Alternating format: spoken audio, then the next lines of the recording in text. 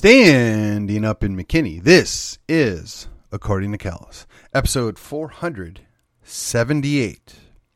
Coming to you on the 18th of August, 2023, and it's a Friday. Well, I'd like to do a free-for-all Friday, or perhaps even a 5 for Friday, but today I decided we need to focus. We need to really focus in because there are a lot of things that are going on that just don't make sense. Now, I do my best, my level best, to not spend a lot of time talking about things at the federal or national or even worldwide level. But is it just me, or does it seem there to be a whole lot of distractions going on? Now, look, I am not a Trump fanboy. I was happy to vote for him and be supportive of him in 2020, but I don't know if he's the right guy or not for the job. I suspect that he's going to get the nomination whether I want him to or not. And honestly, I don't really see that there's a better option. And the one guy that I thought might have legs to be a good VP choice apparently is really not the guy. Disappointing. Really disappointing. I thought he was the guy. But again, the more these people talk, the more they reveal themselves, right? You know, I've got I guess I should say I've got 500 pieces of media out there that is me speaking. So I'm sure somebody can go find something and beat me over the head with it. I'm sure somebody can go doctor or, manipulate something I've said in the past if they really want to. But here's the thing. I speak from the heart. I'm open and honest. And I ask a lot of questions, and I don't always claim to have all the answers. The difference is we're constantly being barraged with what the right answer is, what the right questions you're allowed to ask are, and how you need to understand things when, quite frankly, a lot of what they're telling us just doesn't make sense. It just doesn't. You need to look no further than our own Texas state legislature. We have a nearly 2/3 majority. It's really not that high, but let's say we've got roughly 90 quote-unquote Republicans in that Texas House. Let me ask you, why is it we can't get anything done? Now, is it any coincidence that the session that was underperforming magically found something to distract us with? Now, look, I've said many times I don't believe Ken Paxton's an angel. I like Ken Paxton. I've gotten the opportunity to meet the guy on more than one occasion. I think he does a good job for us. I think he represents Texas well. But clearly, there's some dirt there. But it's no surprise. It's nothing we didn't already know when he ran for re-election. And the shrieking and wailing from some of the elected officials is surprising because many of them are guilty of the very same things, if not worse. We turn a complete blind eye to everything that goes on in so many levels of government, but suddenly we gained a conscience because the AG might have done something wrong. Now, clearly, the guy's been investigated and passed over at least twice by the feds that we know of, and the state really can't put the case together. Of course, it probably doesn't hurt that he's the sitting AG, but at the end of the day, is there really anything there? I don't know. Well, of course, we're never really going to find out because the media doesn't tell the truth. The government doesn't tell the truth. And the people that ought to be telling this truth don't seem to be the least bit interested in doing so. And you can draw your own conclusions who I might be referring to. So it's the old dichotomy, right? Congress sucks, except for my congressman. My congressman's actually pretty good. Well, we all think that.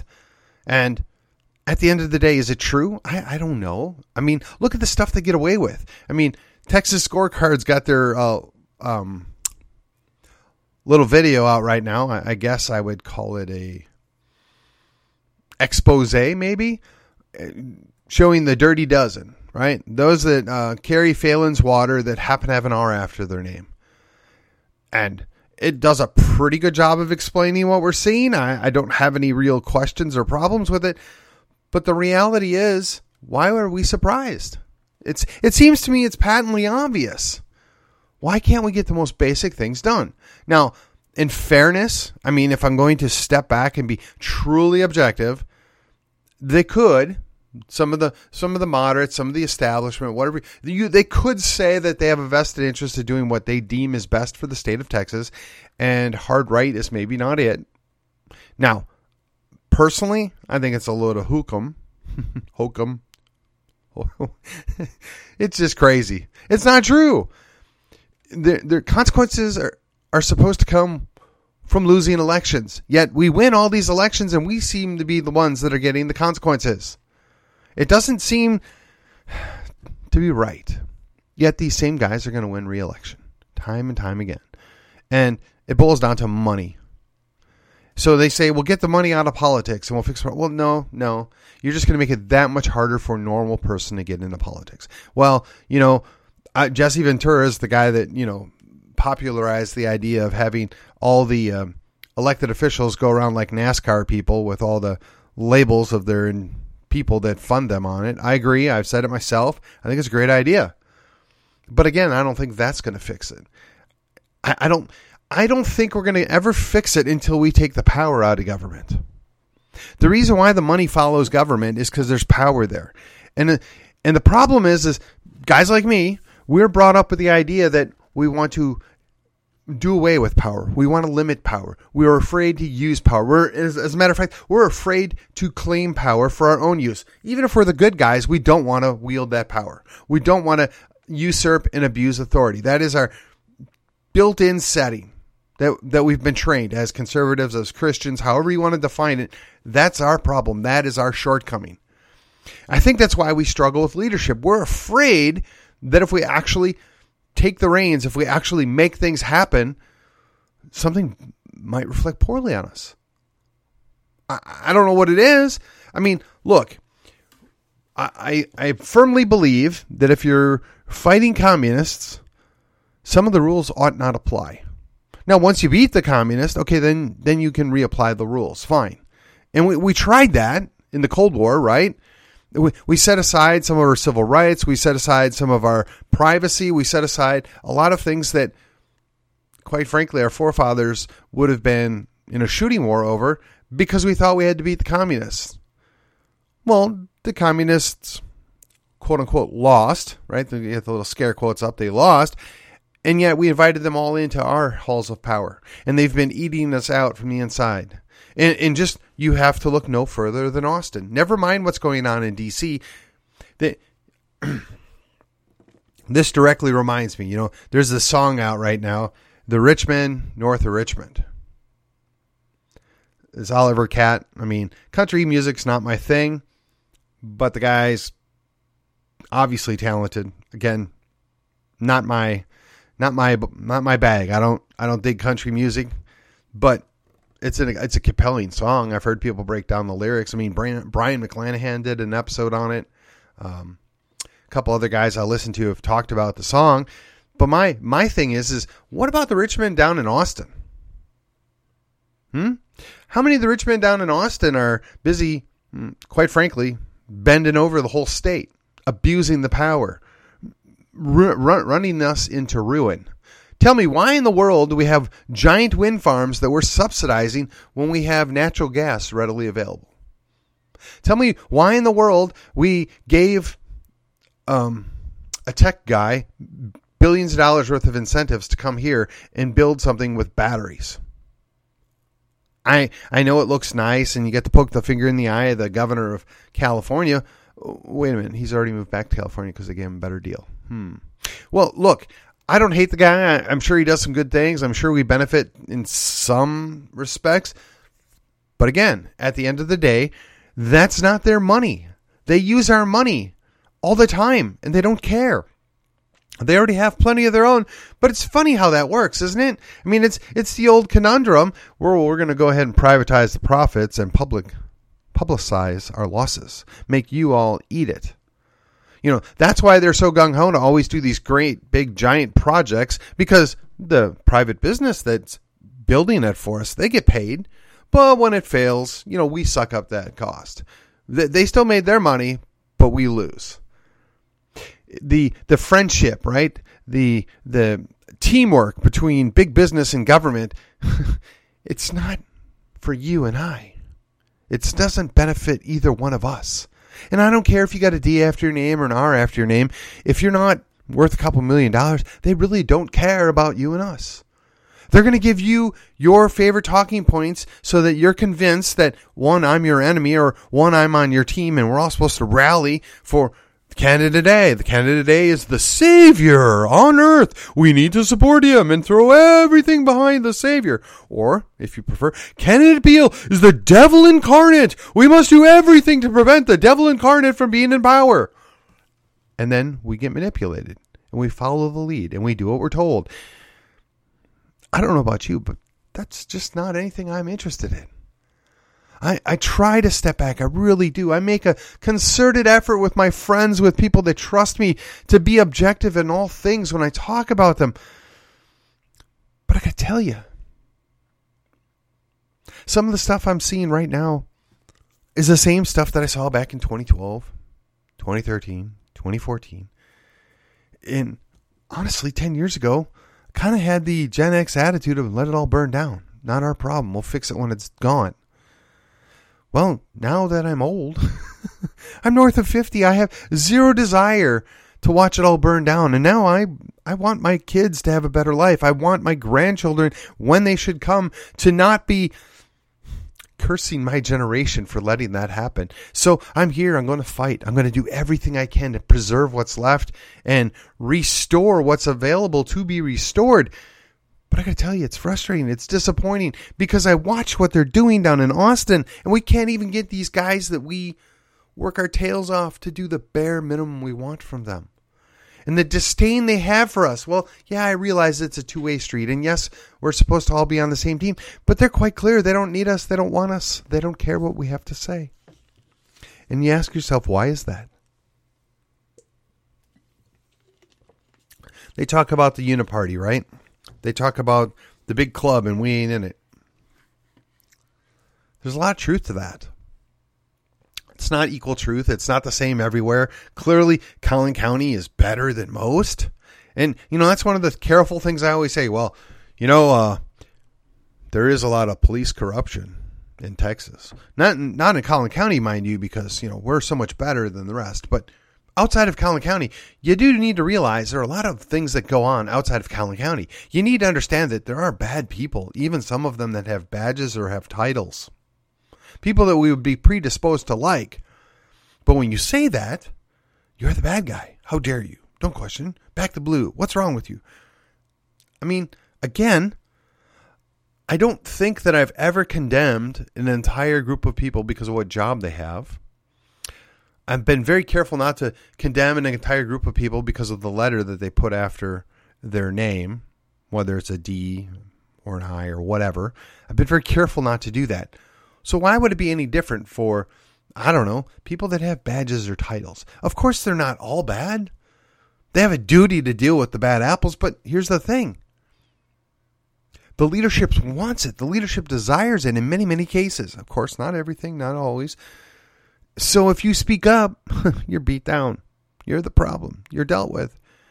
We're watching this unfold right now in the military. Now, yes, the military is a national thing, but it directly translates to what's going on right here in Texas. And then, oh yes, they're going to put on another little show to distract you. So you don't know what's going on. So you don't pay attention to the bigger picture. So you fail to recognize that they're continuing to usurp more power. They're continuing to expand their soft tyranny. They're continuing to ignore you. They're continuing to spend you into oblivion. They're continuing to do whatever in the heck it is they want to do without the least bit of regard for you and I. And it's tempting. It's very tempting to say, find the gallows. It's tempting. I can't recommend it. I think it's a bad idea. As a matter of fact, in case anybody just joined me, no, I don't think you should go do anything violent, because the moment you do, you're the bad guy. You pay the price. They're manipulating us. They're pushing us. They're causing us to lose focus so that we make mistakes.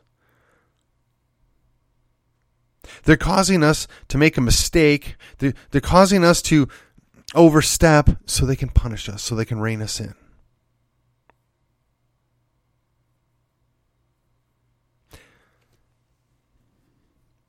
So you got to ask yourself, what are you going to do?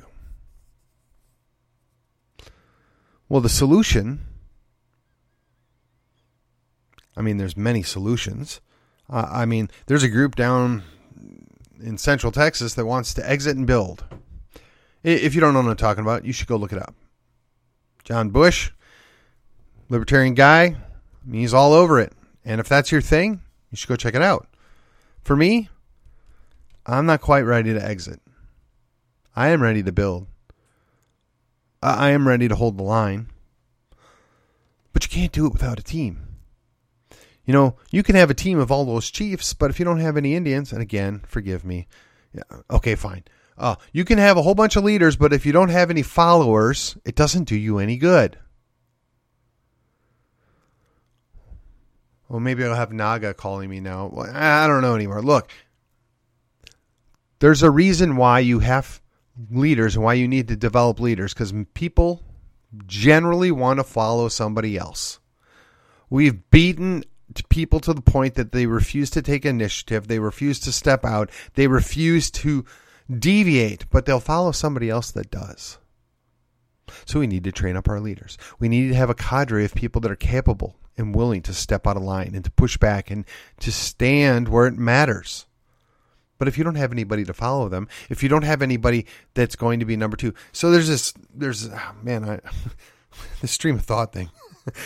There's this notion, right? It's not the first guy that goes out on the dance floor. It's the second guy. Once you get the second guy, then everybody follows. But you got to have if you don't have a first guy, there's no second guy. But the first guy won't do it by himself. He has to have the second guy. You need the first follower. Yesterday, I talked about the concept of lead, follow, or get the heck out of the way. I believe that.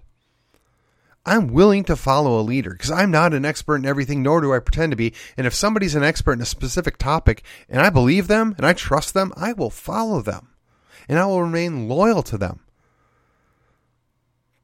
But likewise, when I know what I'm talking about, when I'm leading in a specific thing, I expect the people on my team to follow my lead. I don't expect them to be in lockstep. I don't want them to never question me.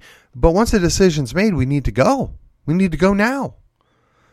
And if we make a mistake or we fail, then we stop, we pick up sticks, figure out what happened, and we move on and we do the next thing.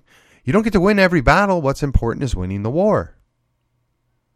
The only way you can do that is engaging the enemy. And the only way you can engage the enemy is to be prepared, to be trained, to have an understanding of what's going on. To that end, if you're not reading about how your enemy thinks, you're wrong. If you're not reading about tactics and strategy, you're wrong. If you're not giving thought to how do I deal with people that don't necessarily agree with me, or quote unquote the undecideds, you're wrong.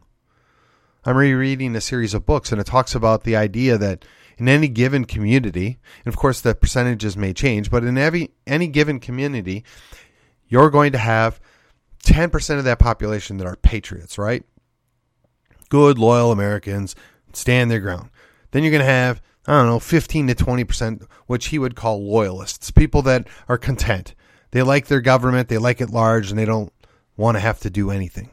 Then you've got that middle area, right? That makes up 70% maybe, or even 65% of the general populace.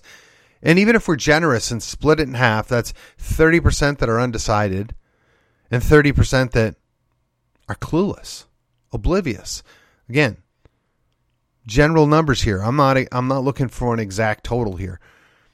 So the undecideds are what gives us the win, right? We got 10, 15% by ourselves. If we can pick up 35 or 40% of those undecideds, that's enough to get the win. Because you don't need an absolute majority of any population. You just need an active, never stopping, never surrendering plurality. Or even a minority, flat out minority, that always fights, always holds the line, and is always advocating. And you'll convert those undecideds. You'll pull those undecideds over to your team. And once you get the 30, 40, 50%, then you win. You don't have to have an absolute majority to win. You just got to beat the other guys. The problem is, I've talked about this time and time again, We're too busy fighting amongst ourselves instead of remembering who the enemy is. Yeah, that means you got to compromise a little bit. Yeah, that means you have to take a step back every once in a while. But we got to remember who the enemy is. Who the enemy works for is not us. The enemy works against us at all times. And you can give them whatever name you want, but at the end of the day, they're in the same club and we ain't in it. We have to be willing to focus. We got to focus on who the enemy is, both spiritually and temporally, right?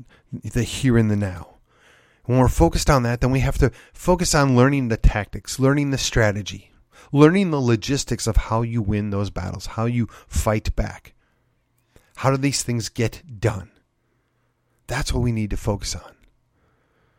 Only after we defeat our common enemy, only after we put them out to pasture where they can't damage us anymore, should we be worrying about smaller issues. Should we be concerned about the 10% of difference that we might have amongst ourselves. But no.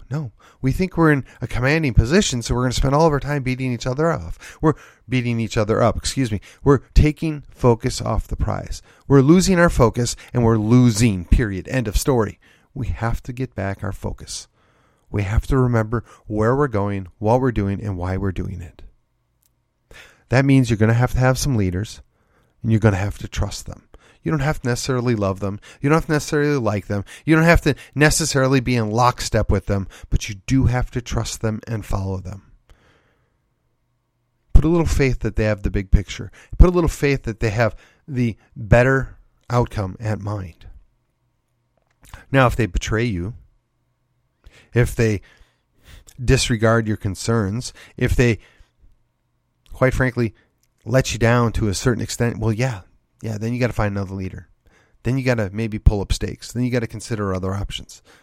But I'm here to tell you, ladies and gentlemen, I don't think we're anywhere there yet. We're anywhere near that yet. Yeah, I can be unhappy with Greg Abbott. I can be let down by Greg Abbott. I can think that he's failed on so many levels, but at the end of the day, he's the guy I got, and he's so much better than what the other option was. So I got to find a way to work with him. I got to find a way to encourage him to do the right thing.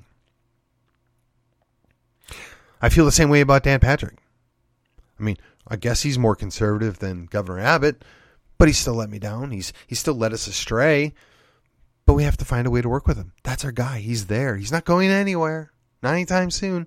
We got to find a way to work with him and hold his feet to the fire. Now, I could spend all day, every day, coming home and bashing on Abbott or Patrick. I mean, and I'm not even going to get into the Speaker of the House because, well, that's just way beyond our control. I'll leave that to the folks over at Texas Scorecard. But really, what good is that? What good am I? We want to influence the outcome. We want to understand that certain people have power and authority right now. And it's in our vested interest to see them as allies, not the enemy. It requires focusing on what the goal is. What is the goal? We want to protect Texas. We want to maintain Texas. Maybe some of you out there want to redeclare independence of Texas. I know I do, but it's okay if we don't agree on that. But in either case, we want to protect the sovereignty of Texas. We want to protect the sovereignty of all 50 states. We want to reinvigorate these United States. The quickest and easiest way to accomplish all of that is a strong Texas, putting Texas first. It seems to me that should be a bare minimum for anybody for running for any office. Yeah, I appreciate that, and we may agree or disagree on some of these things, but I always want to put Texas first. I always want what's best for Texas. I live in Collin County, so I want my elected officials in Collin County to say, yep, Texas is first, but really, I live in Collin County, so I want to consider Collin County first. Now, how does that apply in the bigger picture of Texas first? Well, maybe there's a little nuance there. Maybe we got to do a little balance there. But I'm never going to do anything to damage Collin County unless there's a much greater, a much more important thing at play that benefits Texas as a whole. And I know that's hard for people to wrap their heads around, that sometimes there are bigger goals. Sometimes there are bigger needs, bigger requirements, and you have to take one for the team. Nobody wants to take one for the team, but you have to be willing to do that on the rare occasion that it's necessary. But again, we can't seem to wrap our heads around that either because we're not focused on the goal. We have to focus. What is it that we want? What is it we want to do?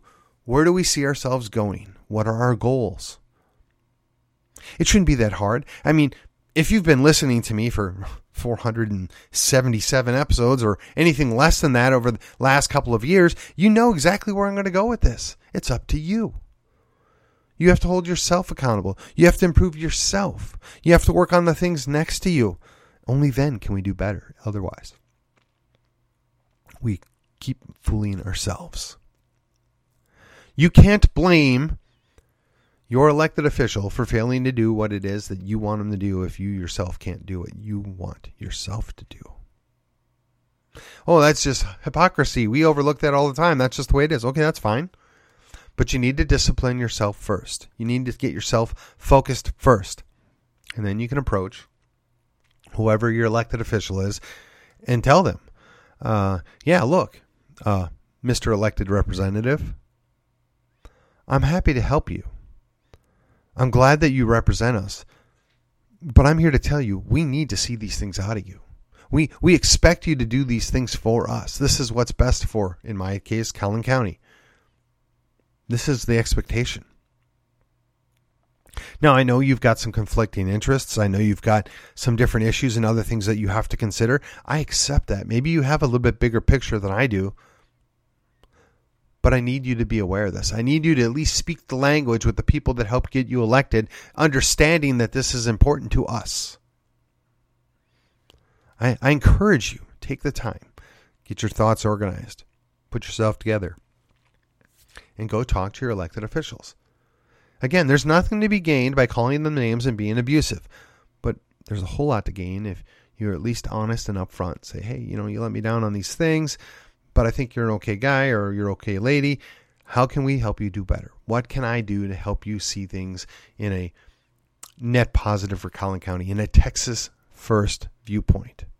Yeah, okay, I get it. You don't want to support Texas independence. You're wrong about that, but I understand it. So how can we improve the sovereignty of Texas? How we can improve the resiliency of Texas? Those are fair things that everybody should be able to be on board with. Now, I know there's some D's that'll never go for it. I know there's some R's that'll never go for it. But this is a common language. We all want what's best for Texas. It's called Texas First for a reason. The reality is, if people aren't willing to put Texas first, if they're not willing to set aside their petty differences, if they're not willing to look past minor disagreements, Texas will never be first. And that should concern you a whole lot. And with that, this has been According to Kalos. And thank you for the Friday, and I will see you on the other side.